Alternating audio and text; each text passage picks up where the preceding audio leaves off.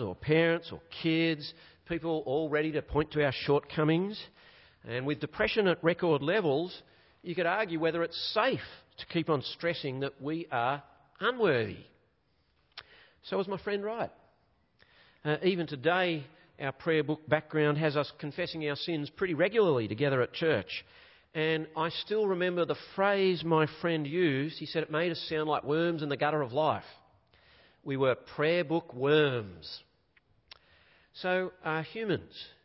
In fact, are believers wrong to dwell on our unworthiness before God? That's a question I'll try and address today as we continue looking at Jacob's story. And as we pick up the narrative in Genesis, Jacob is returning home. Tricky Jake has decided to run from Uncle Laban, his manipulative and threatening father-in-law now. And so he's returning home, but afraid of a vengeful brother, with reason to be angry. Out of the frying pan, into the fire. And when we start in chapter 32, from verse 3, he sends messages to tell his brother, look, I'm not going to be a burden on you.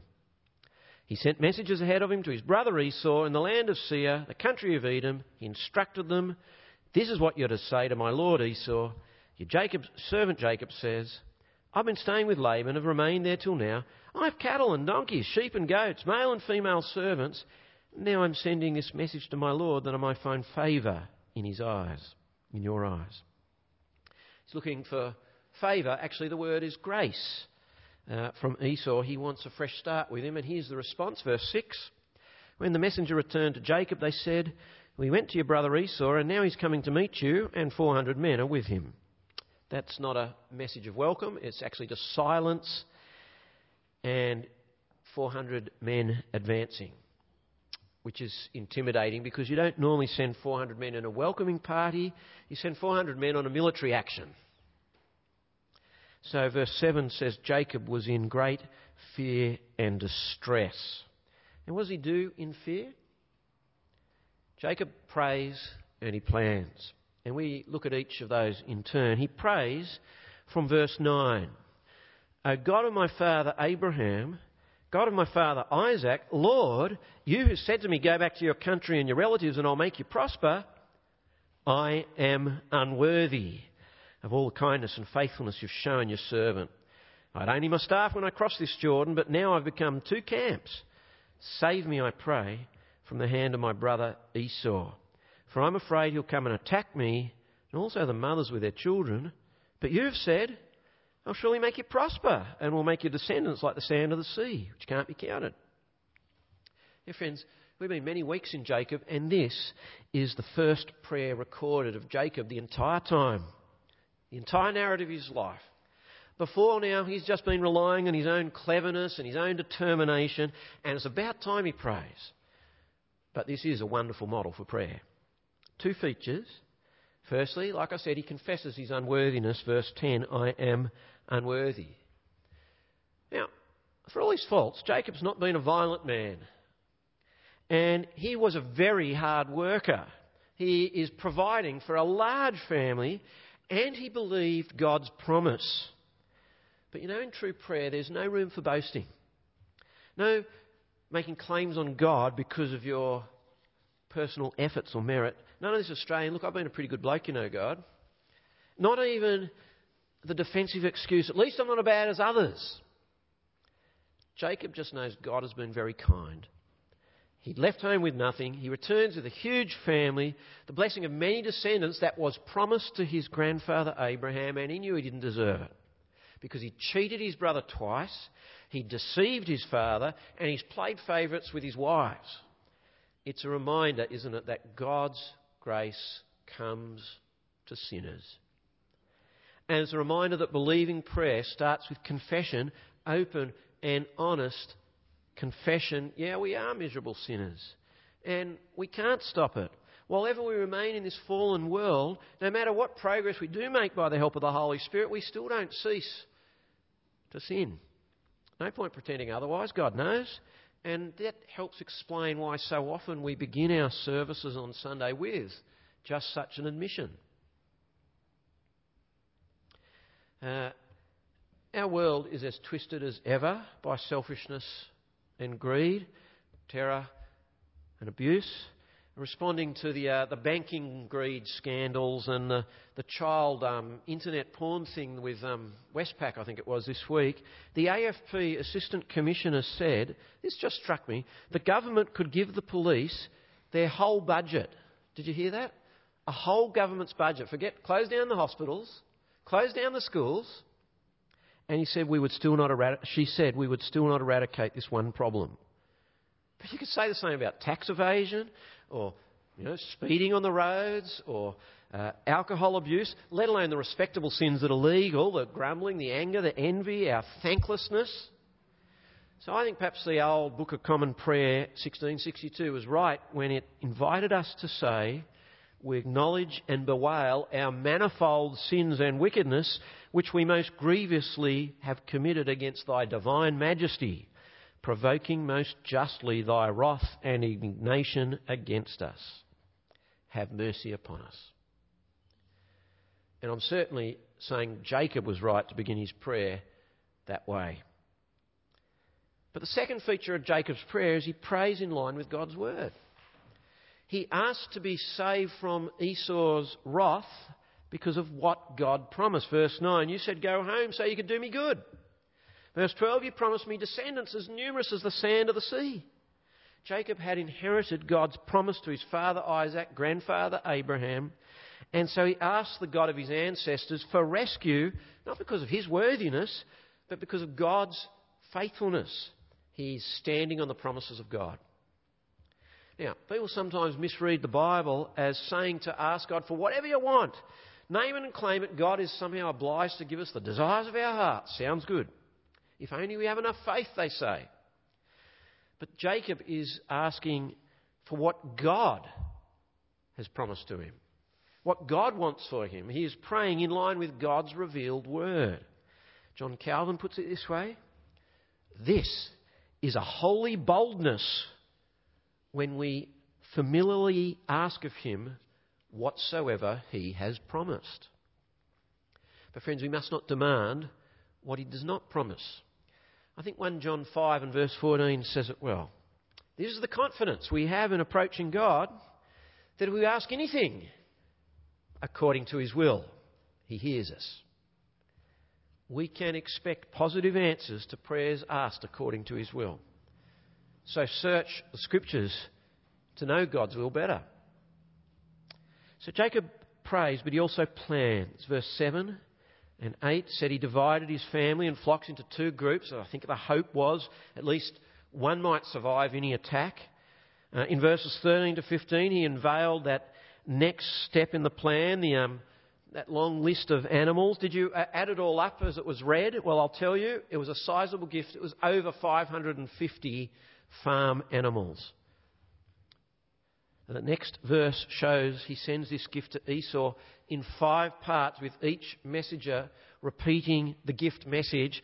Summarise verse 20. Be sure to say, your servant Jacob is coming behind him, for he thought, I will pacify him with these gifts I am sending on ahead. When I see him, perhaps he will receive me. I think perhaps by gifting such, and it was enormous wealth, to Esau, Jacob is symbolically attempting to return the blessing he stole from his brother. And certainly when he says in verse 20 he aims to pacify Esau, that is using the language of sacrifice, of atonement. That's his plan. He wants pacification of wrath. He wants atonement. And so one of the lessons is that reliance on God in prayer does not rule out human activity. Jacob knew the outcome was in God's hands, but he does what he can to return in peace, because he wants reconciliation with his brother, and so he does what he can to help that. He's been in the wrong, and it's not just enough to confess. He also wants to set things right, so he tries to make restitution. Regarding our prayers, friends, we in our society do not want an activism that neglects to pray because we're too busy doing, achieving, strategizing, and forgetting to rely on grace. But neither do we want some kind of irresponsible spirituality, the fatalism you sometimes say, let go and let God. Well, as the narrative continues, Jacob begins to move at night. And we come to that very strange episode where Jacob wrestles, the artwork says, wrestles with the angel. But actually, in fact, we find out he wrestles with God. Look at verse 24.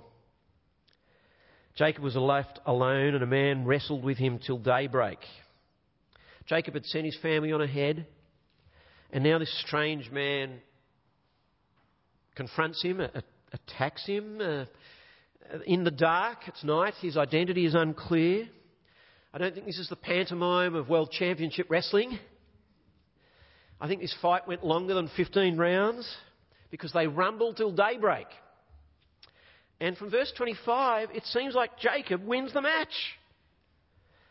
When the man saw he could not overpower him, he touched the socket of Jacob's hip so that his hip was wrenched as he wrestled with the man.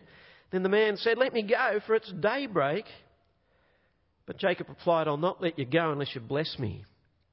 It seems like the other man has to disable Jacob with a mysterious touch just to stay in the fight. And even then he has to ask Jacob to stop at daybreak. Now, we're just getting, again, a picture of how determined Jacob was. In fact, wrestling sort of sums up his character. He is always struggling with others. Well, what do we make of this strange story? With whom is he wrestling? Verse 25 implies the man couldn't win, the other man, but he could instantly zap Jacob's leg. And Jacob knows this indicates superhuman power, and that's why he asked the man to bless him. And I think, like Jacob realised, we come to see remarkably he's been fighting God. He's been struggling with God. What's my evidence for saying this? Well, also look at the other man's testimony. Verse 27, the other man asked him, "What is your name?" Jacob, he answered. Then the man said, "Your name will no longer be Jacob, but Israel, because you have struggled with God, and with humans, and have overcome." He says Jacob has not just wrestled with man, but with God. And this is Jacob's own verdict in verse 30, when he says, "I saw God face to face here, and yet my life was spared." It seems God has come down in some sort of quasi-human form, and that's not the only time it happens in the Old Testament. Just a couple of other episodes, for example, back when Abraham, some of you remember, he entertained the 3 strange visitors, and one of them was even called the Lord, Yahweh, and promised his very elderly and infertile wife, Sarah, she'd have a baby in old age. And some theologians see these mysterious, human-like, angelic appearances of God as a precursor, a forerunner to the incarnation.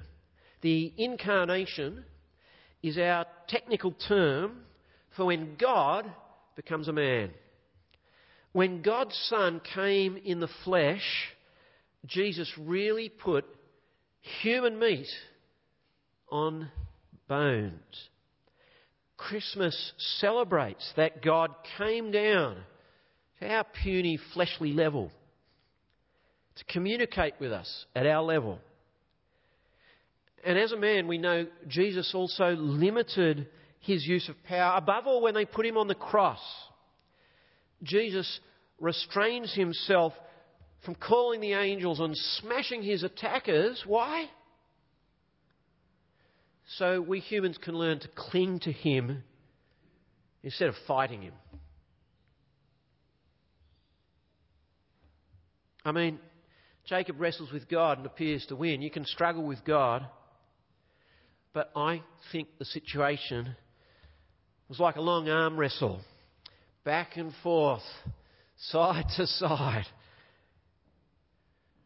I don't know if this makes any sense to you, Brad, but I reckon it's like a dad who lets his son win an arm wrestle.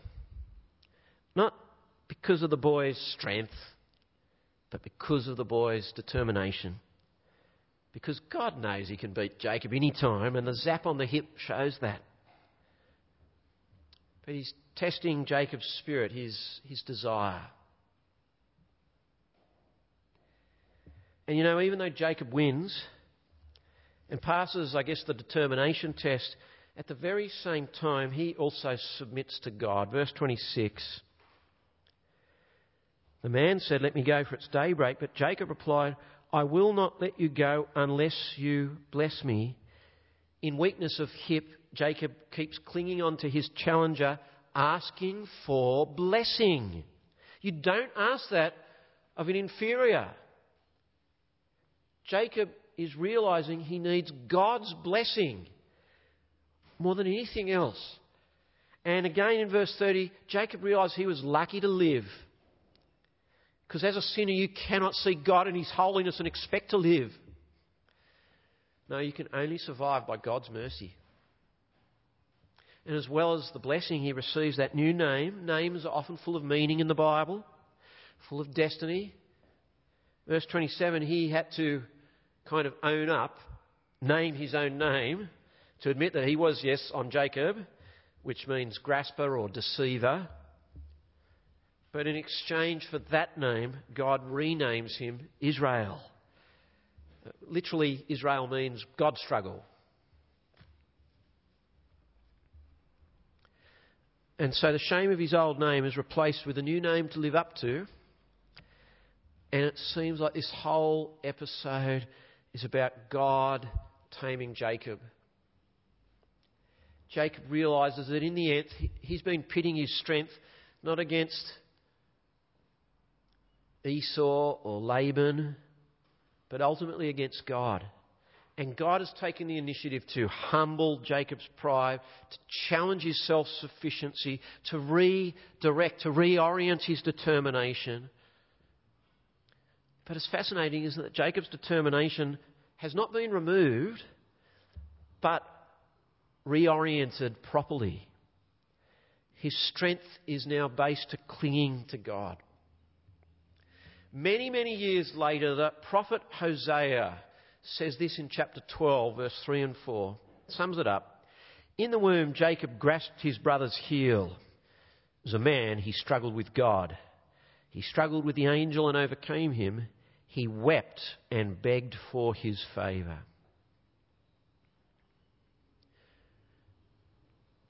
Friends, we only ever triumph by God's grace or favour.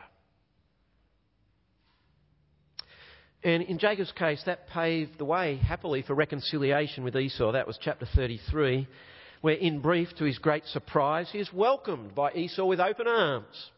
Verse 4, but Esau ran to meet Jacob and embraced him. He threw his arms around his neck and kissed him, and they wept. And that scene just reminded me so much of the famous parable Jesus told of the long-suffering, deserted father waiting for his prodigal son to come home, running to him to welcome him.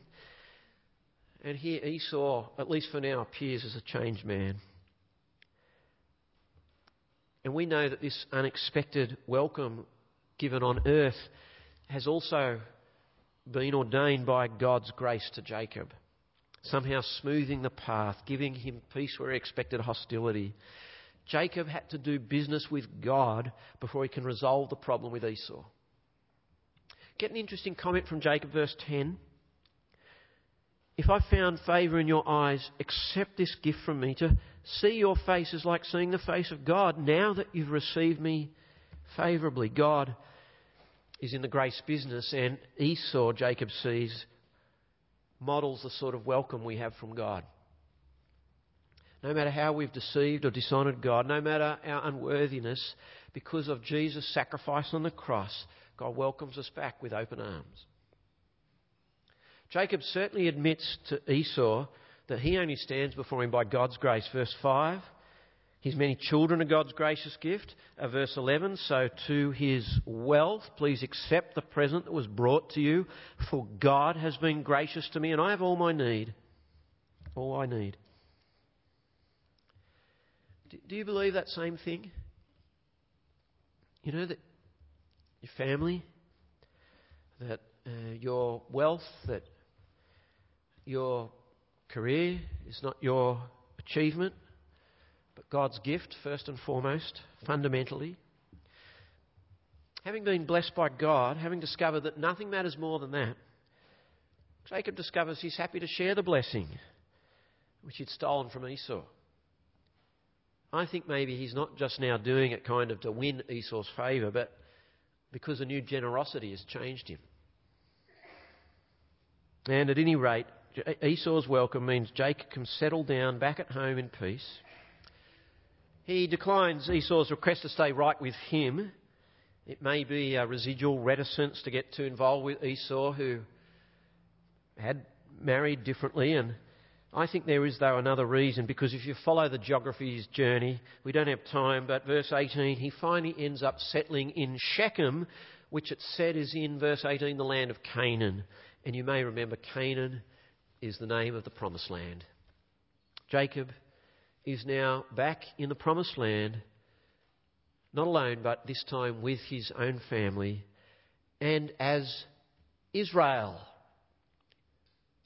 we discover the father of the nation to be. Once again, God has kept his promises. All right, we wrap it up. What do you want on your tombstone? As a minister, sometimes people consult me about what they put on a headstone or on the little...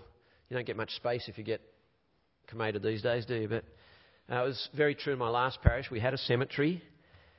What do you want after the names and the dates have been recorded? Rest in peace. It's pretty pathetic, isn't it? Always missed. Well, no, they'll forget about you eventually. I like a great sinner who knew a great Saviour. I wouldn't mind that. Here lies Sandy Grant, a great sinner who found in Christ a great Saviour. Friends, Christianity is not about being good, is it? Not in first place. It's about being forgiven. Amazing grace. Hey, come to the hymn sing on the 160th anniversary.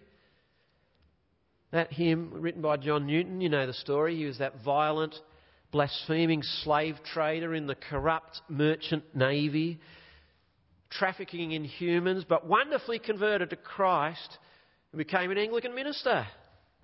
And back then, ministers didn't really retire. They kind of died on the job, rusted out slowly. Near the end of his life, he had, I guess you'd call it these days, Alzheimer's. He was losing his memory. He got forgetful. Sometimes he got mixed up and he would forget what he wanted to say in his sermon.